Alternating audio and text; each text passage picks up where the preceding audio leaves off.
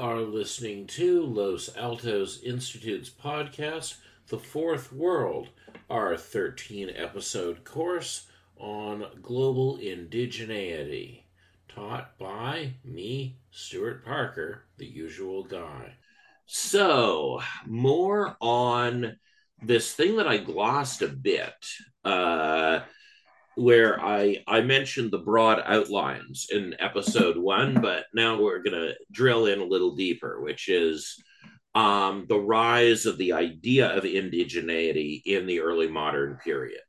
So the early modern period is a category created by historians. Obviously, no early moderns knew they were early moderns. But we associate the early modern period basically with the period from, let's say, 1500 to 1780. This is characterized by a shift in economic systems, shift in the scale of the global economy, and major shifts in people's thinking.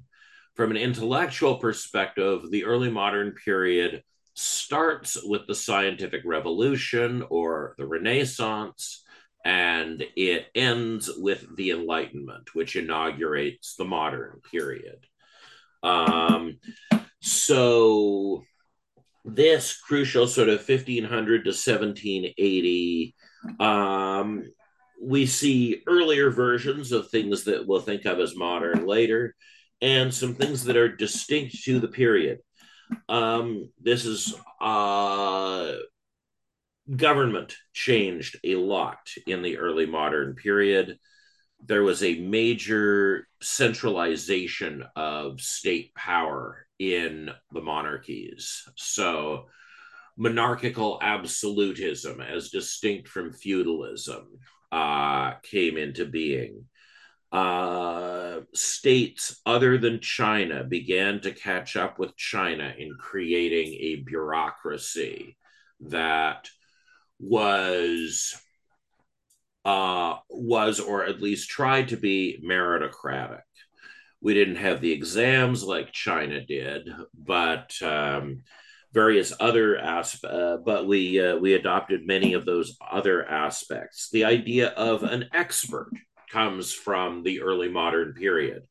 An expert meaning a person who wields the power of the state based on their knowledge. The first experts were harbor dredgers in Tudor England. England was continuing to experience a major export boom, and local towns have been trying to finance major harbor improvements and canal improvements for about 100 years, doing some very creative stuff,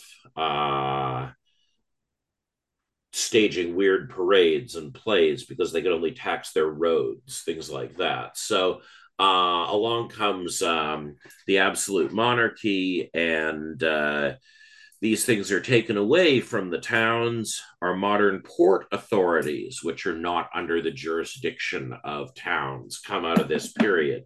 So a lot is changing, and that change is being driven by an increase in the scale on which you're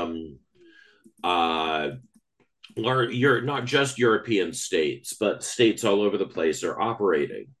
This is the period of the rise of the Mughal Empire, the rise of the Ottoman Empire. The Chinese Empire is expanding at this time. So we don't want to think of early modernity as just a European thing. Like the Enlightenment, it's a global phenomenon that we narrate from a European perspective.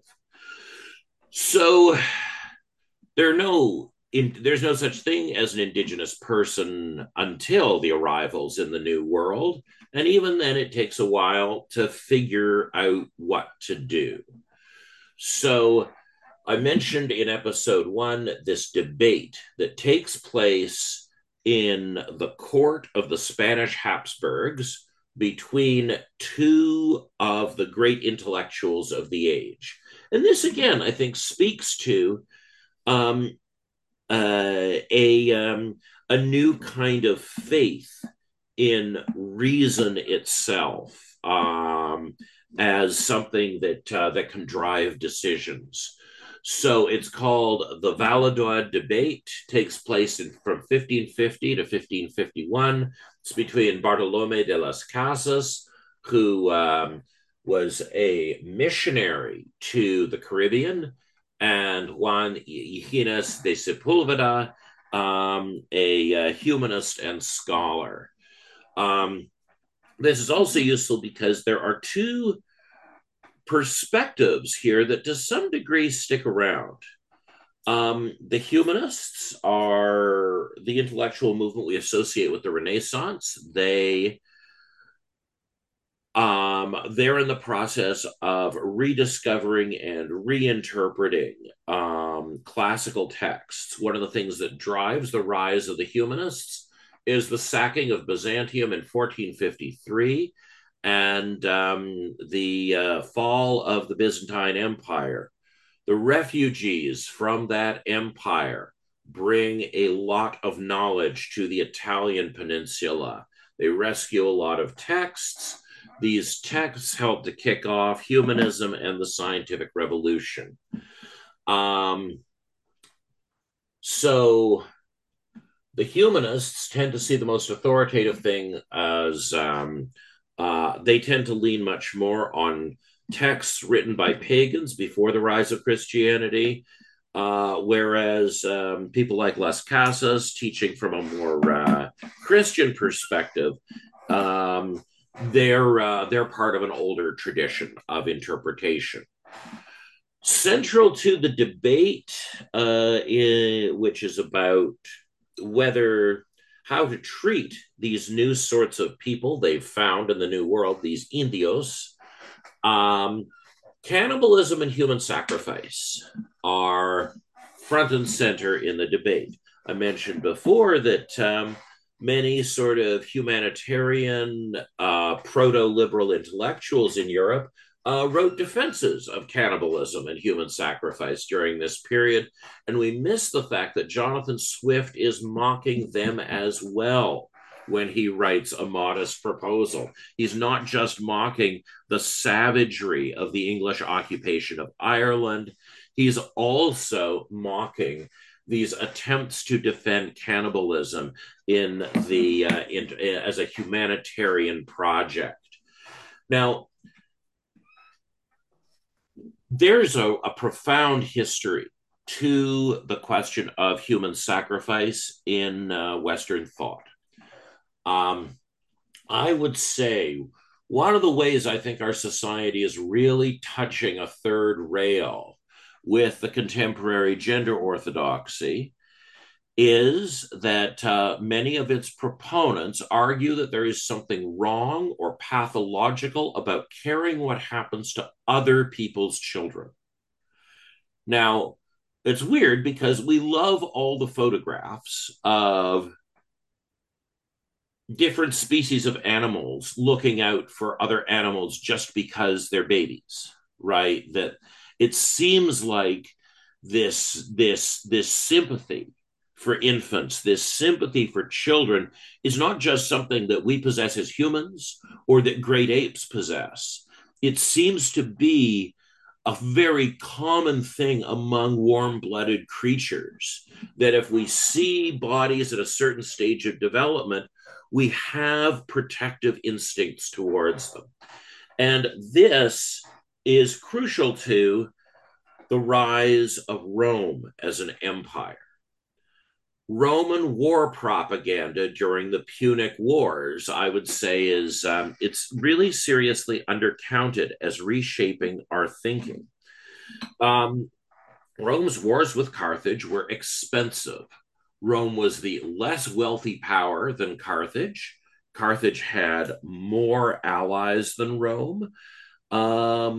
And so Rome really relied on its superior ability to mobilize its own citizens and to discipline those citizens militarily. Rome had this ideal of the citizen soldier that we see the United States tries to recall as an empire in its early centuries until the end of the draft. 200 years of idealizing people like John McCain. Um, but Rome still need to motivate these soldiers and can cause people and cause non-soldiers to be willing to endure chronic commodity shortages because the Punic Wars so disrupted Mediterranean trade. So the argument, the powerful, conclusive argument that that the Romans made was this: the Carthaginians sacrificed babies to the god Baal, which was true. Um, and they got the people of Rome really angry about what was happening to the Carthaginians' children. This, now, of course, this is all done to justify a war, and I'm not saying the Punic Wars were good, but it really altered, I would argue, it enhanced a natural imaginative empathy that we have about other people's children we haven't even met. The idea that you go to war not to stop Carthaginians from hurting Roman children, but to stop Carthaginians from hurting Carthaginian children. This is pretty fundamental. And this is all wrapped up in the ideas, and this fundamentally conditioned our feelings on human sacrifice long before Christianization. This is the sense that people who engage in human sacrifice, they've got to be stopped. They're at the margins of humanity. Both Sepulveda and Las Casas were highly reliant on this in their debate. They just used it to argue opposite things. Sepulveda used it to argue that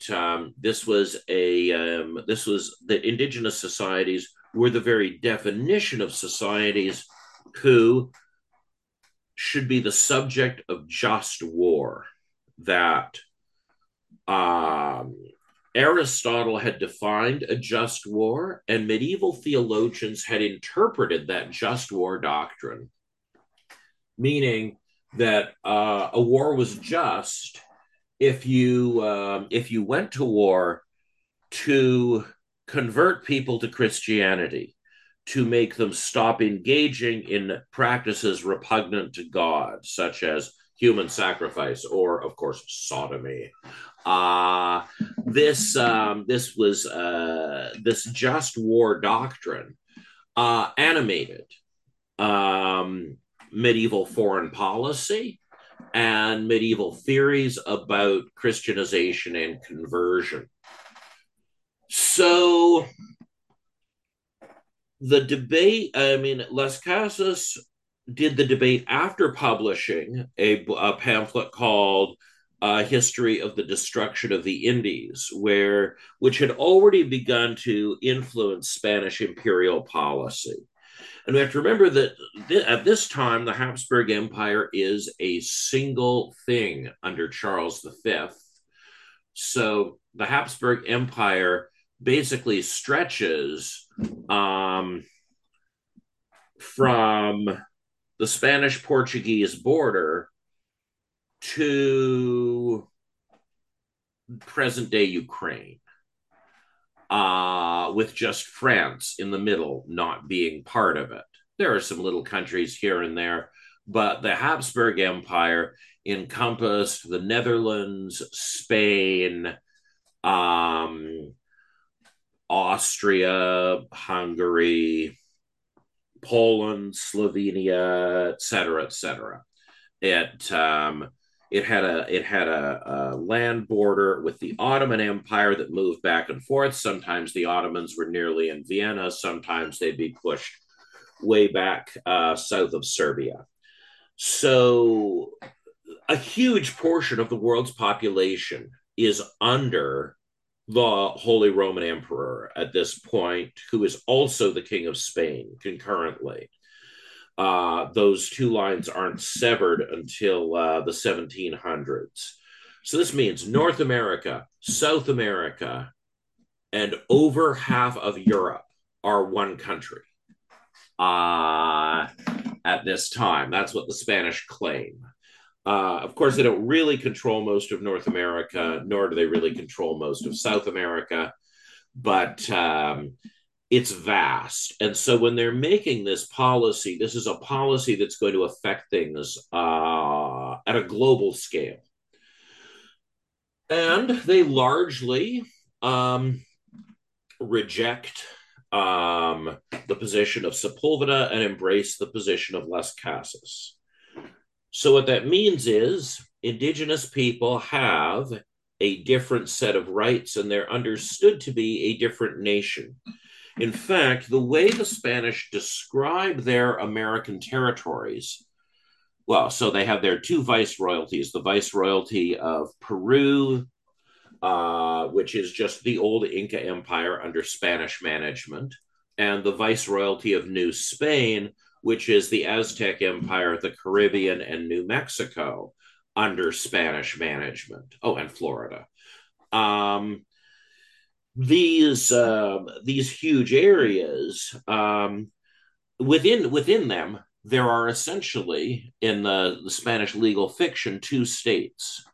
One is the Republic of the Spanish, and the other is the Republic of the Indians.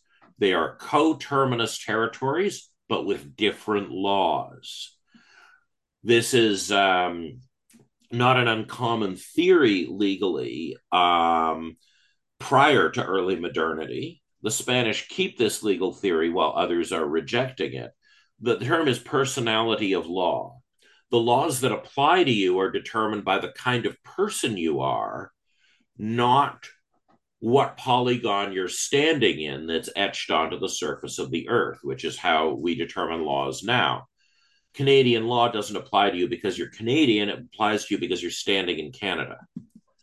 And so the Spanish are doing both things. They are delimiting their territory, and then they have these two these two coterminous states.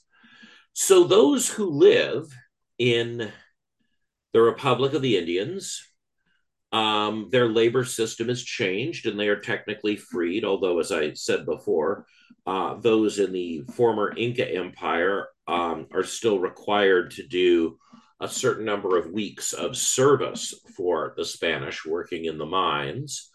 But you can't buy or sell indigenous people legally. And they, in addition to banning slavery, they exempt indigenous people from the Inquisition, that they can't be tried for heresy because they are innocent people, so innocent that they were walking around naked,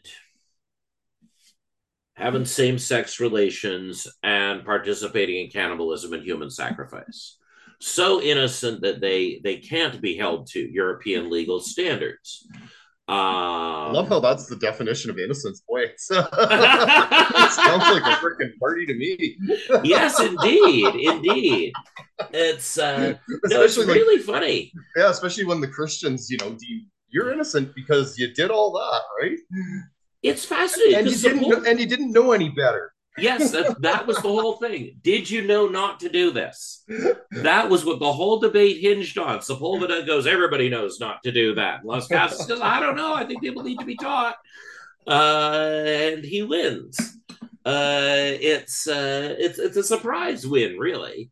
Yeah. On the other hand, right, we, as with everything else, we have pretty cartoonish ideas of the past. If you want to get a sense of like how disapproving the church was of certain practices, read some medieval penitentials. They're really funny. They're basically like confession when it first came along was sort of understood like as a medical intervention. So it was like so the point was that the penance you were given was actually supposed to make you stop committing the sin. And so you wanted to pick a penance not because of how punitive it was, but because it would somehow address the sin and change the person. And so there are these really funny penitentials where normally it's like, well, if a person steals once, you make them do these prayers. If they steal twice, you make them do these prayers. If they steal 3 times, there should be a public flogging. And they escalate like that for most crimes, except for femoral intercourse, which is what was the preferred form of gay sex in the Middle Ages. And and all the numbers are different. It's like, well, if somebody does this 20 times, they should have that seen to. 80, we might have to have them do a little penitent walk. If it's over 300, there probably should be some public flogging. And so you would gets the sense that this is the Roman Catholic Church has many flaws. Being a consistently puritanical organization is clearly not one of them. Otherwise, the Puritans wouldn't have rebelled against them.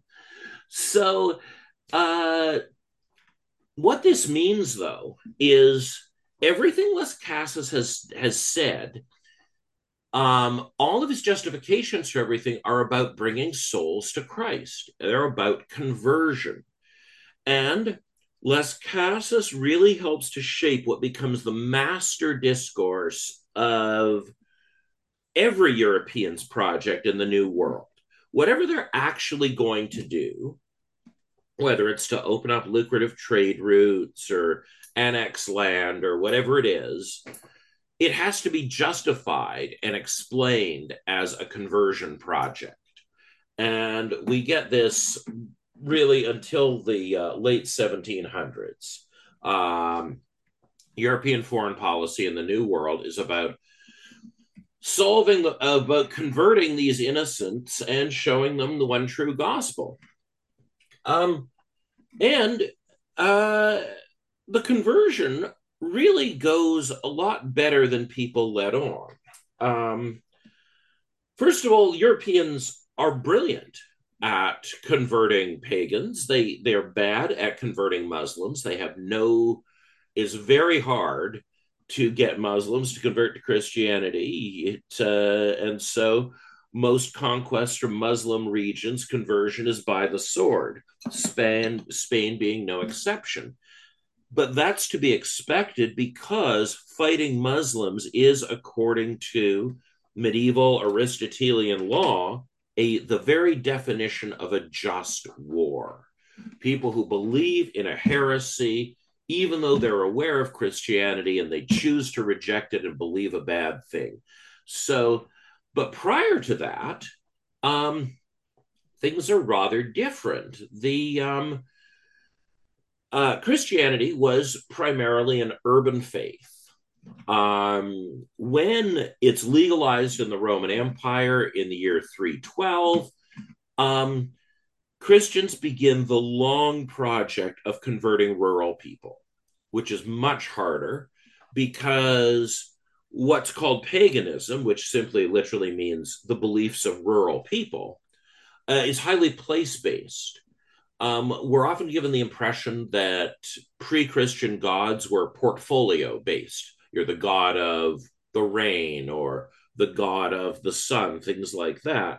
And while there's an element to some gods that way, most gods were local. And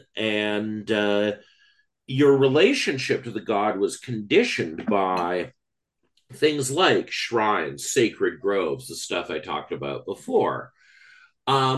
So place-based gods were very hard to dislodge. And the best minds in Europe, especially after the Roman Empire shuttered all of the academies and forced all the educated people into the church, brilliant thinkers dealt with this question. And the process of converting pagan Europe stretched from the year 312 to 1385. It's not until 1385 that the king of Lithuania converts to Christianity. The last holdouts. So there's lots of scholarship, quite sociologically intelligent scholarship, that Europeans have had sitting around basically unused for 200 years that they can now bring to bear in the New World because they found new pagans to convert, unlike those dastardly Moors who seem quite unconvertible, except at sword point. So I'm going to read you a piece of correspondence that's thought to have been written to St. Augustine of Canterbury in 601 by Pope Gregory the Great. It's a famous piece of correspondence. He actually gives it to another missionary that he sent to assist Augustine of Canterbury, because Augustine of Canterbury has been sent to the British Isles with a difficult job. The island of Great Britain, south of Hadrian's Wall, was Christian prior to the Anglo-Saxon invasions, but these invasions ended up causing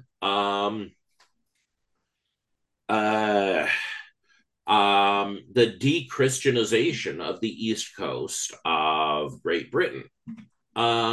So it's especially important.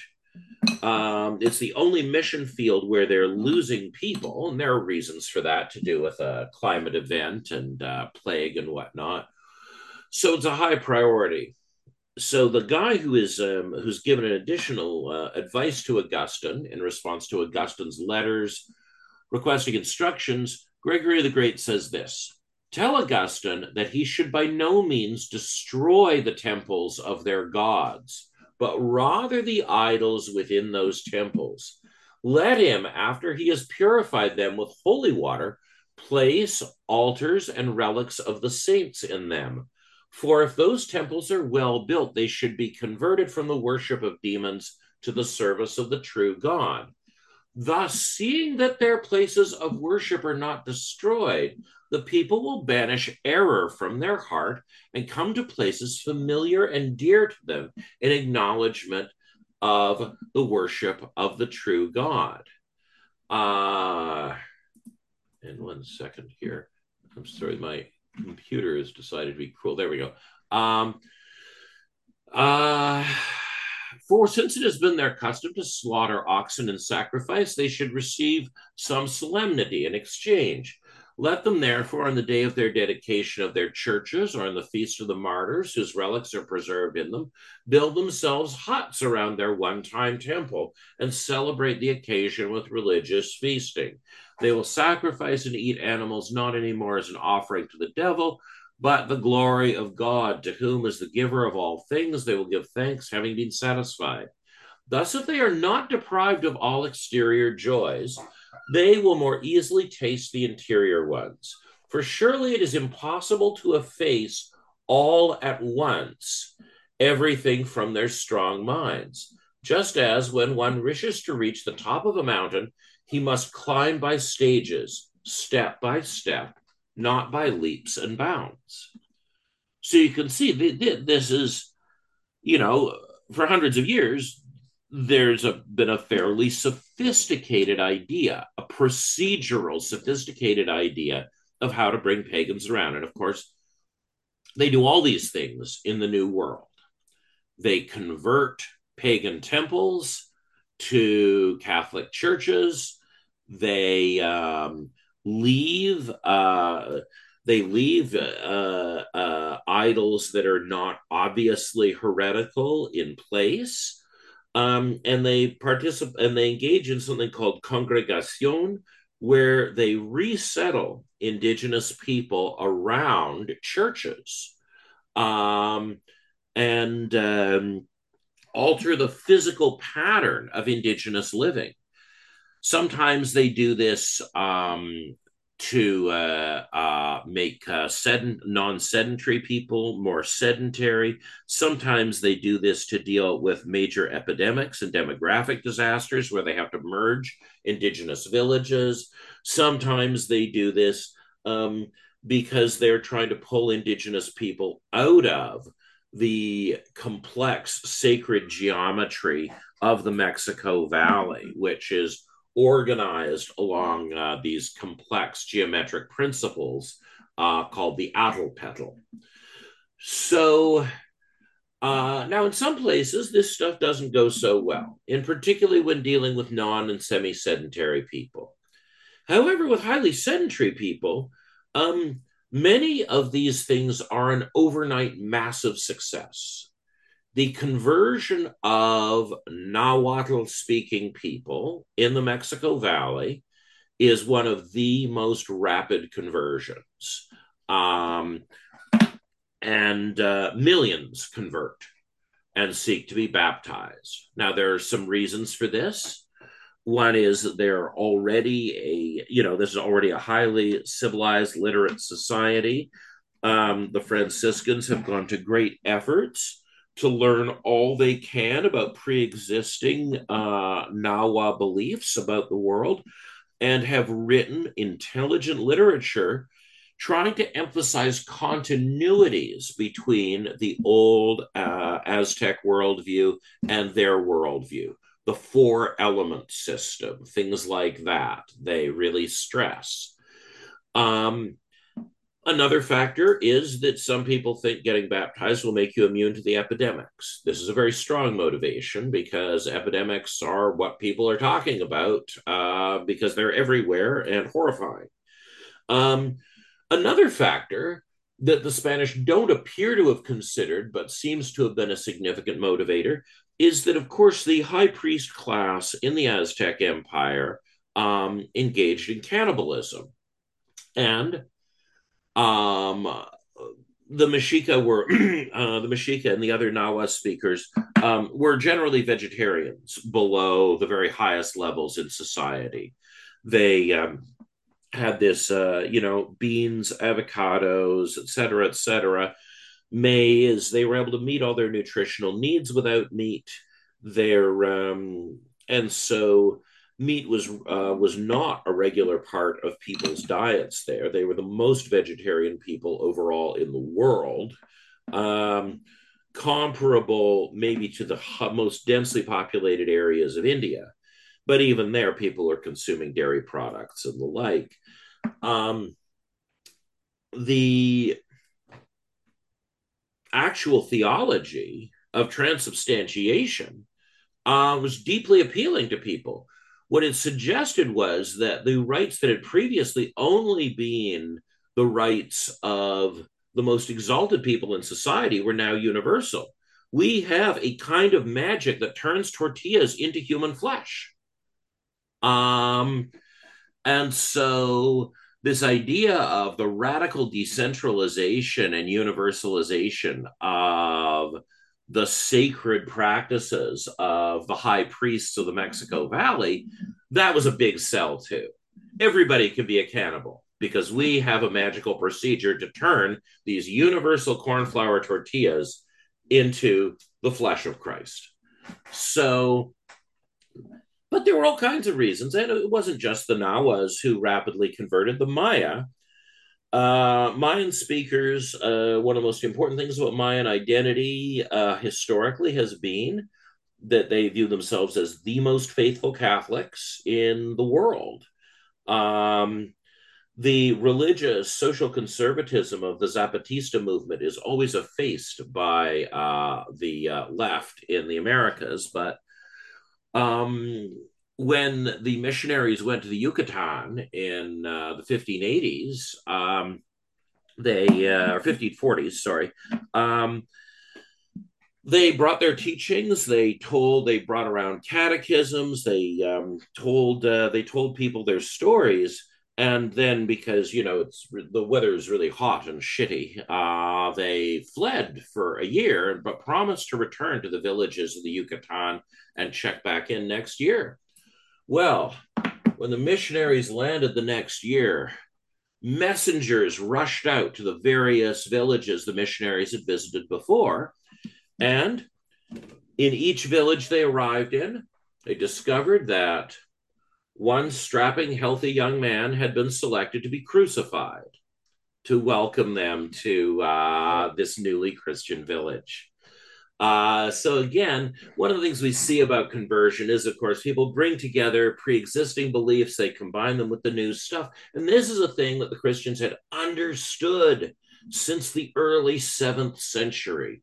And that was a formal thing. So I really, one of the things that we, we have a lot of trouble with the idea of how Christianity, like there are lots of things that colonialism did that ravaged and destroyed indigenous communities. But we have a lot of trouble dealing with how much of the conversion was consensual. It's upsetting. And we often denigrate the agency of indigenous people and suggest that they weren't capable of choosing a new religion. Which I think is a serious problem. They remain, of course, the second most Christian group of Canadians, second only to Filipinos. Now, all the things I've said up to this point are very much about how Orthodox Christian understandings of the New World really shaped it. But it's not like somebody pinned a blue ribbon on Las Casas and a red ribbon on Sepulveda. Many of the ideas and concerns of people like Sepulveda stuck around. That's why we have things like the counterfeit theory that I had mentioned before. But a little more generally, there is a sense of the New World being demon haunted. And again, this goes back to European ideas about the Middle Ages. There's a very, very strange book written by Walafrid Strabo, the great horticulturalist of Charlemagne's court, about the life of St. Gall, in which he puts forward a shockingly modern theory of ecosystem niches. His argument is that by smashing the pagan idols, the demons are driven out of the pagan shrines and then have to inhabit trees and lakes and things like that. But as we urbanize and as we develop rural land, as we colonize it, as we cut down the trees, these demons then escape and start trying to inhabit people because we're relentlessly attacking demonic habitat. So while Christians generally did not believe the devil was inside indigenous people intrinsically, they believed that the landscape was full of demons and that the demons would jump from different kinds of into different kinds of hosts as the faith and the transformation of landscape proceeded. And that's why we see a real contrast that on the one hand, Europeans leave the pagan temples as untouched as they can, but they're far more concerned about changing the crops that are being grown, changing the methods of those crops. And in fact, this had really fucked the Europeans during the Crusades because they had insisted on transplanting all kinds of European crops to the Middle East and just hammered the efficiency of the local agricultural systems there. Alfred Crosby, the guy who figured out the virgin soil epidemics, talks about this pattern of Europeans when they go to a place creating what he calls neo-Europes, where they deliberately transplant all sorts of crops that make the place European and Christian. This manifests in various ways. Europeans also find pigs and sheep are highly effective conquerors. They will destroy indigenous infrastructure and ecosystems that can then be replaced with your more Europeanized versions of them, thereby driving the demons out of the land. Now, few little things here. Now, of course, there are problems with treating the indigenous people as permanent wards of the state, as permanent minors. Um, they aren't educated in European languages. Instead, especially the Spanish, go to extraordinary lengths to translate only the things they want indigenous people to read into indigenous languages. And they work actively to maintain or convert indigenous literacy in the pre-existing language, whether that was a literate language like Nahua or the Mayan languages, or whether that was simply or whether this is the first time people have writing. This is highly effective at controlling the intellectual horizons of indigenous people, and the texts are overwhelmingly of a religious nature, which of course means that indigenous people who excel intellectually, can excel in only one direction, in the direction of theology. Now,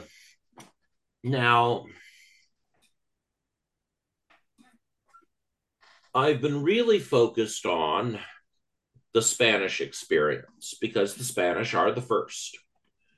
Of course, everybody gets in on the game later. And there's kind of a polarity of European experiences of indigenous people, of European ways of dealing with indigenous people. At the one end are the Spanish. The Spanish being having the status of specially favored by the Pope, especially favored by the Catholic Church, are able to mobilize far more missionaries. The Catholic Church has an employment structure that produces all of these monks, all of these priests.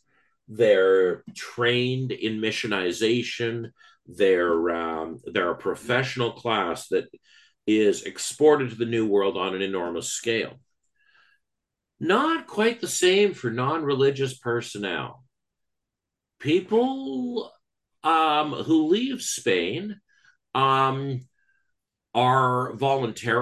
not as that big a group, and they're really concentrated in one region of Spain, Extremadura, this northwestern region that is very poor soil fertility and that largely survive by exporting mercenaries, young violent men, to fight in the wars of the reconquest of Spain, with gradually driving the Muslims out of Spain over a 700-year period.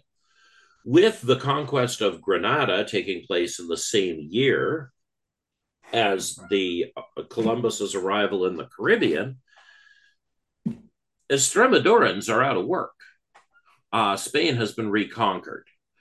And so if you want military adventurism as your job, that might motivate you to head to the New World.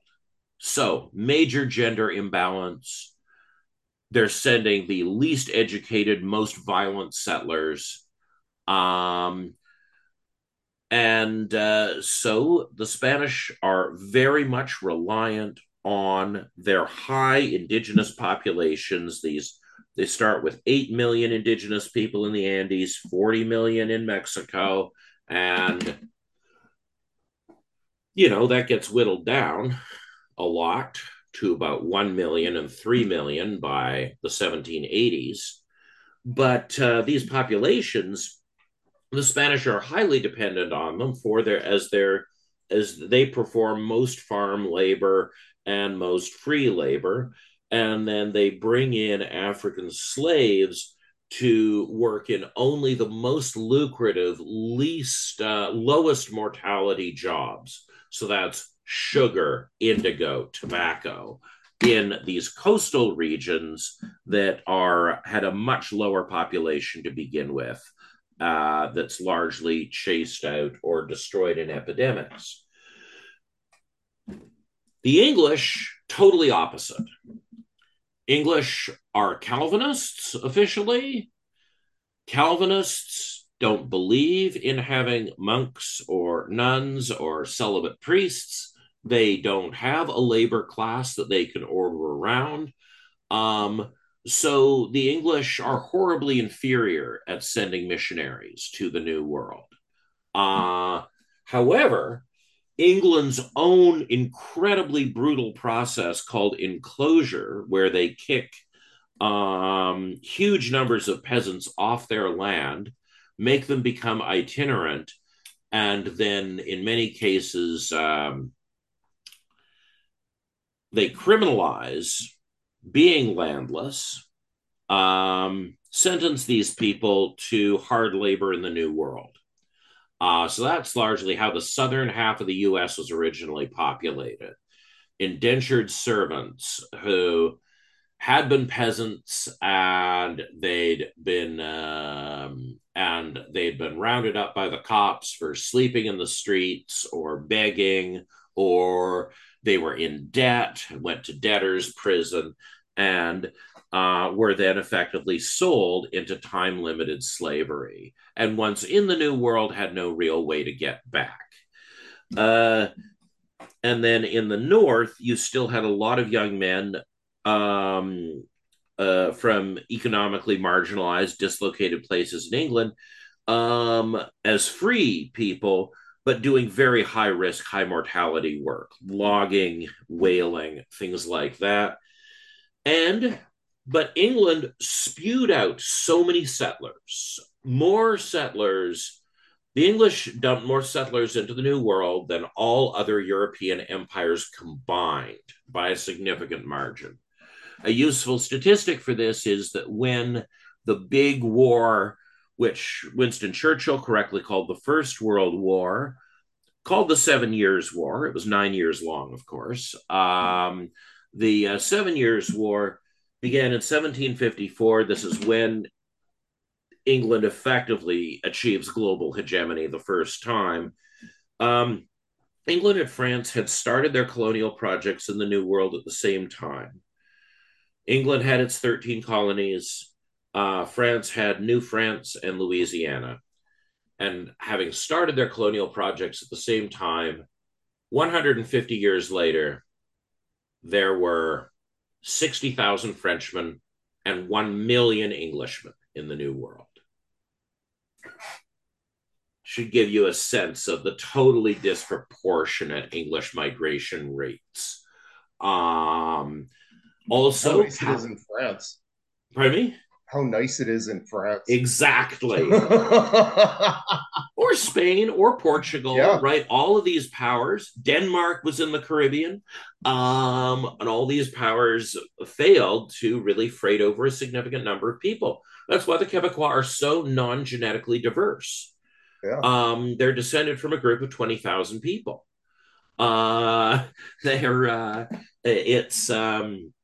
Yeah, so what this means, and also the other thing is in Calvinism, if there's a dispute in your community splits. It doesn't, the majority doesn't usually dominate the minority just leaves, which is pretty inconvenient in Europe. But it's a brilliant colonization principle in the New World. The rate of English people's ability to get into fights with each other makes them spread faster, way, way faster into the West. So all these things come together. It means that we often generalize our experiences of colonization of the New World, but we're the outliers, the British North Americans. In most places, and in fact, this largely explains the failure of the French colonial project. There simply weren't enough indigenous people to use as a labor force in Louisiana for Louisiana to succeed. So other European powers, it's much more important to try and keep indigenous people alive and on your side. The only English colonists who are concerned about that are not colonists. They're people who run fur trade forts. And they're dependent on indigenous people bringing them the furs. Unlike the French, they never learn how to get the furs themselves. They just set up these really effective factory fort things Um, and so the people who run places like Moose Factory, one of my favorite Canadian place names, because you always picture like the assembly line and somebody like screwing the antlers onto the moose.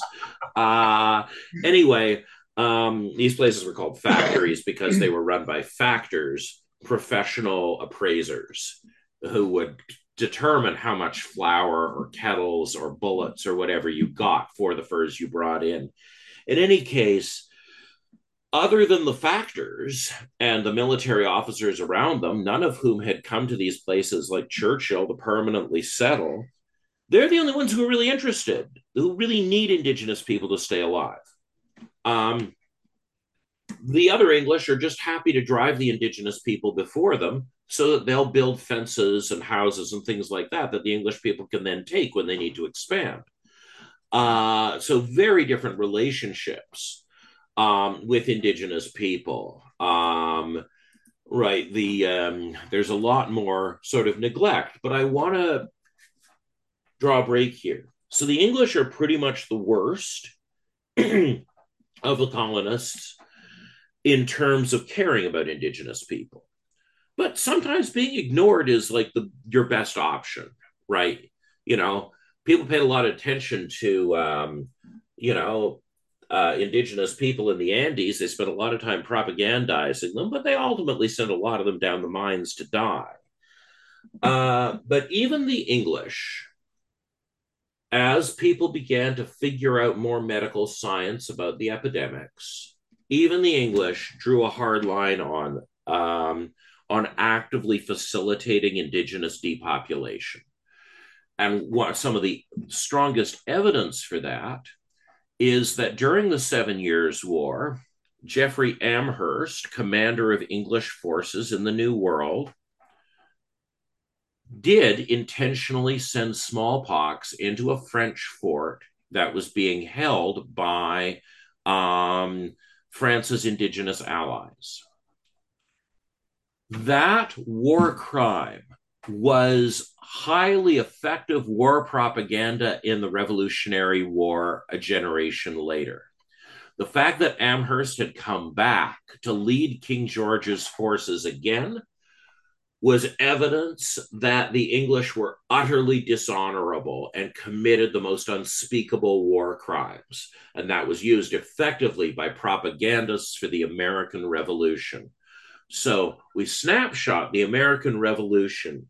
Even in the 1770s, the idea that you would intentionally cause an epidemic as a tactic in war was viewed as utterly repugnant and beyond the pale, and was consequently rarely used until really Canada gets going as a state.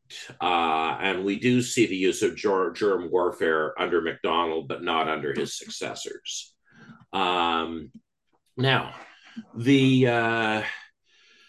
let me just see, what else do we, divergent experiences of the Spanish and English, Spanish dependence on Indigenous labor, Amherst.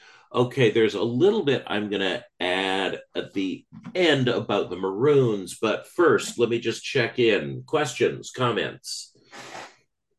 Oh. Nope. Okay, well, let me fill in this last bit then. We have to remember that Indigenous is part of a three-tier racial system initially, right? You have Europeans. People don't start calling the Europeans whites for a few hundred years yet. Indigenous and Africans, and being Black comes into being as a distinct category at the same time as Indigenous. Now, and I'll say a little bit about the history of Blackness. People from Africa, starting in classical Greece and those early ethnographies, are called Ethiopians, those blameless Ethiopians who still dine with the gods. Ethiopian meaning having burnt skin. The first country in the world to convert to Christianity is the state of Axum, where present day Ethiopia is. And the Axumites remained a significant part of people's religious landscape until the 1200s. So the Ethiopians would send delegates to the major ecclesiastical conferences until the 1200s. Um, they had a permanent mission in Jerusalem along with other Christian churches. Uh, and so there's an image of, and of course, the south coast of the Mediterranean, people don't look like this. They look like Berbers and Arabs because they are. These people with this very dark skin are just from this kingdom far to the south that's the most Christian kingdom in the world. And in fact, the Portuguese build a lot of their 15th century foreign policy on trying to reestablish diplomatic relations with that kingdom in order to form a more effective alliance against Islam.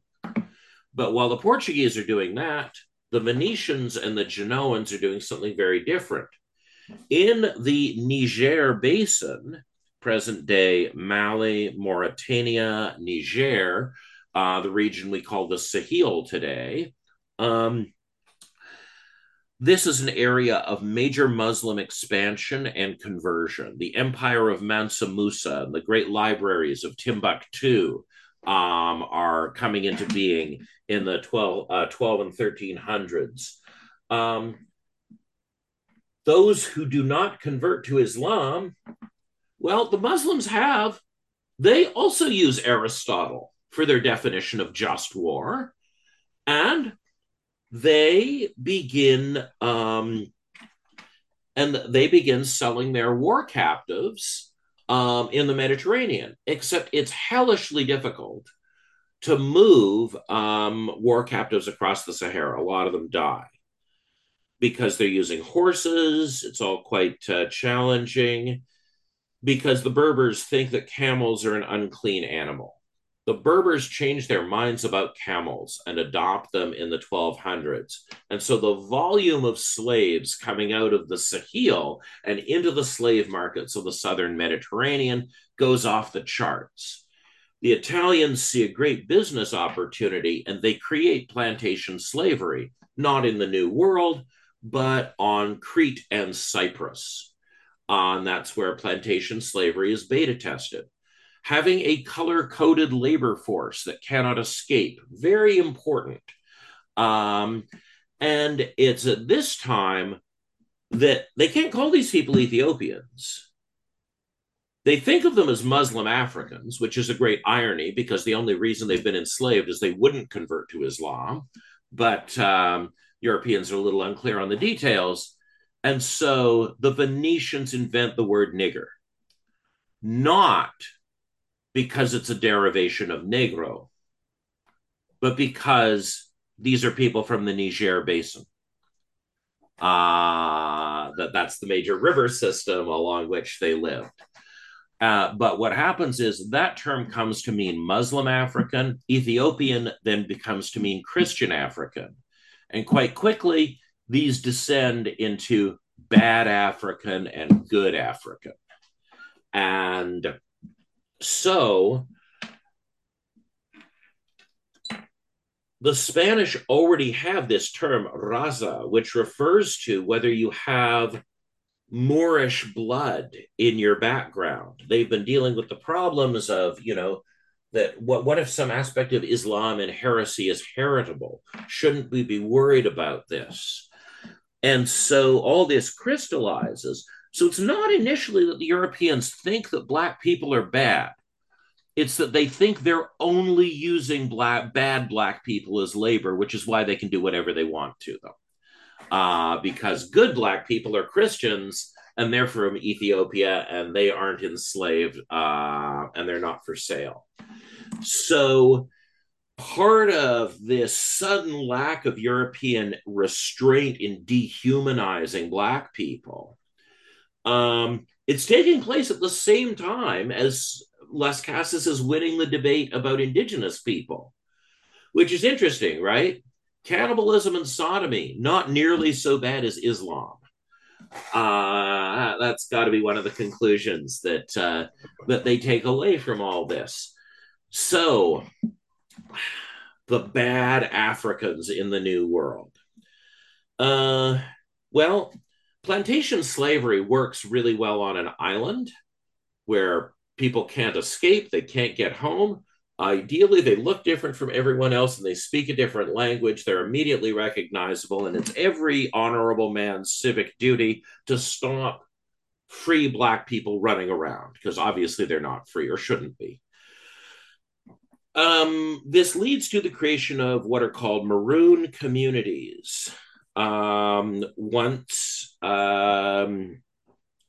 Europeans are in landscapes they control less, particularly the mainland, particularly Brazil, where their slaves can vanish into the jungle. Former slaves in Brazil, who many former slaves in Brazil actually become the greatest slave hunters of the 17th century. In some cases, they're brought back to Africa to lead slave hunting expeditions for the Portuguese there. Because it's the Portuguese, until the Dutch take a bunch of it off their hands, the Portuguese are monopolizing the slave market.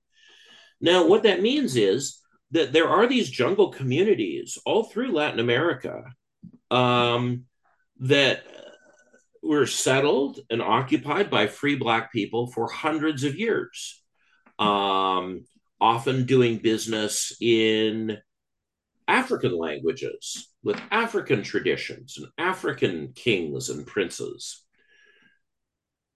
One of the reasons the Canadian land reform debate is so bloody stupid is there are no maroon communities here. Because we had this idea, Indigenous people, they've been historically oppressed. If they can just show that they've always lived in this place, we should give them this land. But obviously, colonists, outsiders, they have no long-term rights to land. Well, that's a much harder case to make when you have maroon communities. And maroon communities have benefited from land reform all through Latin America. They have been treated largely the same as indigenous communities. They have hundreds of years of history in a place. They are part of the rural poor, and typically their lack of land access limits their economic horizons. They're culturally distinct from other populations, et cetera, et cetera. I think that the idea that it would be, if there were maroon communities of Afro-Nova Scotians, it would be really nutty if we dispossessed them to give their land to the Mi'kmaq. That might seem a tad perverse. That this minor historical detail means one group of rural poor people have even fewer rights, and the other group of the rural poor get their stuff. But that's largely, but the lack of maroon communities here means that the land question is seen not just as about historically oppressed rural people. It's seen as specifically about indigenous lineage, indigenous politics, and not in a larger context relevant to everyone. So, all right, I think that is the spiel for today. Cool. Well, just kind of just in the last 3 sessions, just as an overarching thing, it's amazing how much our attitudes are shaped 3,000-5,000 years ago, sort of thing. You think you get your, pick up things from your parents, that sort of deal, right? And it's like, no, it's these Romans, that sort of deal, eh? Just like what you're saying about Rome and Carthage and sacrificing babies to Baal, using that as propaganda. Yeah. Then you've got the U.S. doing it when Britain pulls germ warfare on the indigenous peoples. Yeah. Right? like nothing ever changes. Well, we reorganize things into new Yeah. and strange patterns is what we do, but I think the building blocks of our thinking are a lot blockier than we credit. Then, yeah, totally, eh? It yeah, because I don't think that I tend to try to view historical actors with maximum imaginative empathy, which is not a very trendy thing to do right now, but it's way more interesting. Like, what if the Romans really did care about Carthaginian babies, like they said? And this comes from a historical methodology. Um, so I have a pretty fucking undistinguished academic career, not just in terms of where I've worked, but in terms of what I've written. But I have got to be in a few cool rooms and do some cool things. And one of the people, and actually I got to give credit to my ex-girlfriend Rachel on this one. Rachel did not feel she was my intellectual equal. She was a very bright woman, but she was responsible for giving me some of the most important ideas in my life. And I would say, so I was given the project of writing um, a tribute, a Festschrift paper to Richard Bushman, one of the greatest. He's still alive. He sent me a nice note last year, actually, but he must be about 90 now. He is he was one of the greatest historians of the American Revolution. He taught at Columbia for many years, but he was also the Patriarch of New York and in the Mormon Church, and used his oracular powers to determine people's what Israelite tribe they were from. Really fascinating guy because, and it was all very compartmentalized. Like, I never got to see Richard do any magic. I will at some point tell you the story of the bread lady intervention, which is where I when I truly came to respect Richard as like a person with a person with a person who is able to get messages that he's going off the rails. Anyway, he was having a tough time. He was finally retiring at the age of 80, and one of the big questions about Bushman is he wrote the definitive biography of Joseph Smith and some other significant works of Mormon history, but he also wrote The Refinement of America and these other incredible books about the early American Republic and what gave rise to it. And like Richard, many people compartmentalized this one set of writings from another. And Richard, as his career was winding down, was trying to let people know that he was actually using the same historical methodology for both kinds of books. And we didn't have a name for it. Rachel found the name for it. I was trying to sort of describe what he was doing, and then she just had it. This is the hermeneutic of generosity, which is no, this is not a common historical method.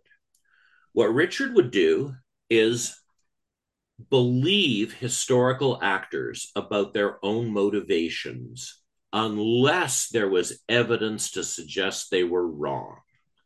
So, whereas we often tend to believe that people who are far away from us in time or space or culture, we've got ready made explanations for why they think what they do and why they do what they do. And Richard's like, no, they have the right of first refusal. If their explanation of their motivations holds up, we should accept it. We should only look for other theories of their motivations and understandings if the evidence doesn't support them as having been sincere. What I've noticed over time is that I'm not suggesting people don't have multiple complex motivations or people don't have a subconscious, but the decision to automatically disbelieve people about why they've done something because you don't like what they've done or you don't agree with it or you think it was foolish is extremely unhelpful. And so what I find is every year I practice history, my methodology gets closer to Bushman's, that I'm much more inclined to really try to understand how things are holding together for people and why they think their actions make sense. And, it's of course brought me nothing but suffering when applied to the other people in this country. Uh, this insistence on saying to people in political debates, well, why don't you try believing those people first? And then if that doesn't work, try something else.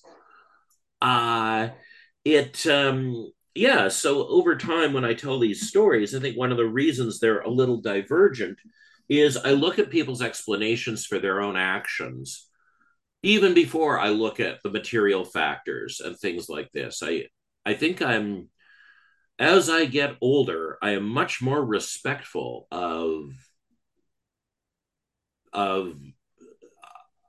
of the humans and their attempt to tell us what they think.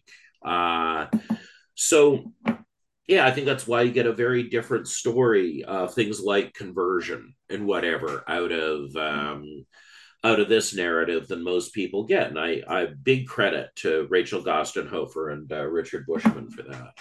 Cool. And just another little thing that just jumped out at me here. Last week we talked about the how the British used their vanquished to manage their colonies. Not Yes, to not to repeat the mistakes of who was it? The it well, was it, their own mistake in the U.S. Right, yeah.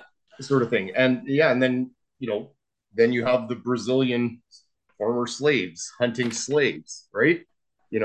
There's parallels there. Oh yeah, Yeah. that's the thing. People get into um yeah, there's a very unsophisticated discourse about power right now. And the really sad thing is that Michel Foucault is being blamed. Michel Foucault's like everything people say about how power works, people who credit Foucault are usually not just not saying what Foucault thought, they're usually saying the dead opposite of what Foucault thought. Foucault's thing was look, everybody possesses power, they possess unequal amounts. And the thing is that power does not live inside people, it's transacted. Mm-hmm. That's where it happens. And so yeah, there's a one of the things that's quite helpful there was like some countries were able to sustain slavery for a really short time. Some countries could sustain slavery for centuries. So Brazil sustained slavery for 400 years. You compare that to the French in Haiti, um, where they sustain it for less than 50. And so, what's the difference? Well, Brazil, there were various ways of getting out of slavery, using the courts to do it. And so, the urban free Black population rose significantly. And there were, for people who had access to the courts, and this does not include rural slaves who were the majority, I don't want to sugarcoat anything about Brazilian slavery.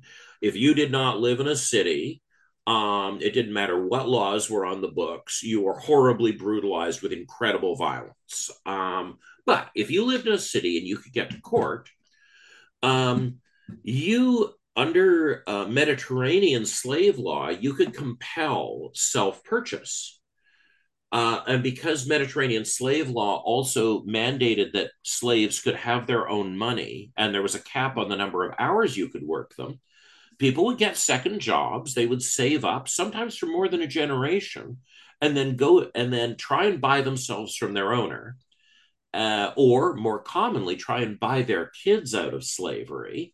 Um, buy themselves from their owner. And if the owner refused to come up with a reasonable purchase price, you could go to court.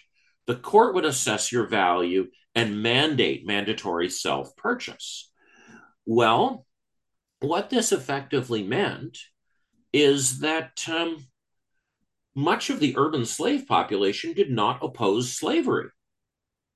And it was like talking to white working class people in West Virginia today. It's like, well, those people are only poor because they don't have their shit together. I mean, my family is doing fine, right? Because we have a Yeah. work ethic. We have a sense of pride in our home. Look at these poor people on welfare. What a bunch of fuck ups they are. They don't even deserve welfare. Well, you have the same thing with these urban slaves. It's like, my grandfather bought his way out of slavery. If you are organized and self disciplined and you have your shit together, there's no reason you should be enslaved. Yeah. And that produced a system of slavery that was, next to the Roman Empires, the longest lasting system of slavery in the world. Well, it's sort of like capitalism, right? It's like, yeah, you're not all doing so well, but there's a way out, Yes, right? that's right. And And if you make the way one in out, a thousand of you will find that way out. So just keep holding to that, right? yeah, the Horatio Alger story. Well, Brazilian slaves had their Horatio Alger stories with their big break and their all of those tropes of the genre. Yeah. Um, it worked with unfree people if there's this really improbable, as you say, route of escape. But if the route of escape is dramatic and has pathos to it, it doesn't matter how unrepresentative Horatio Alger is, Alger's characters are compared to all the other Pullman porters on the railway or all the other guys working in the mine. His story's compelling.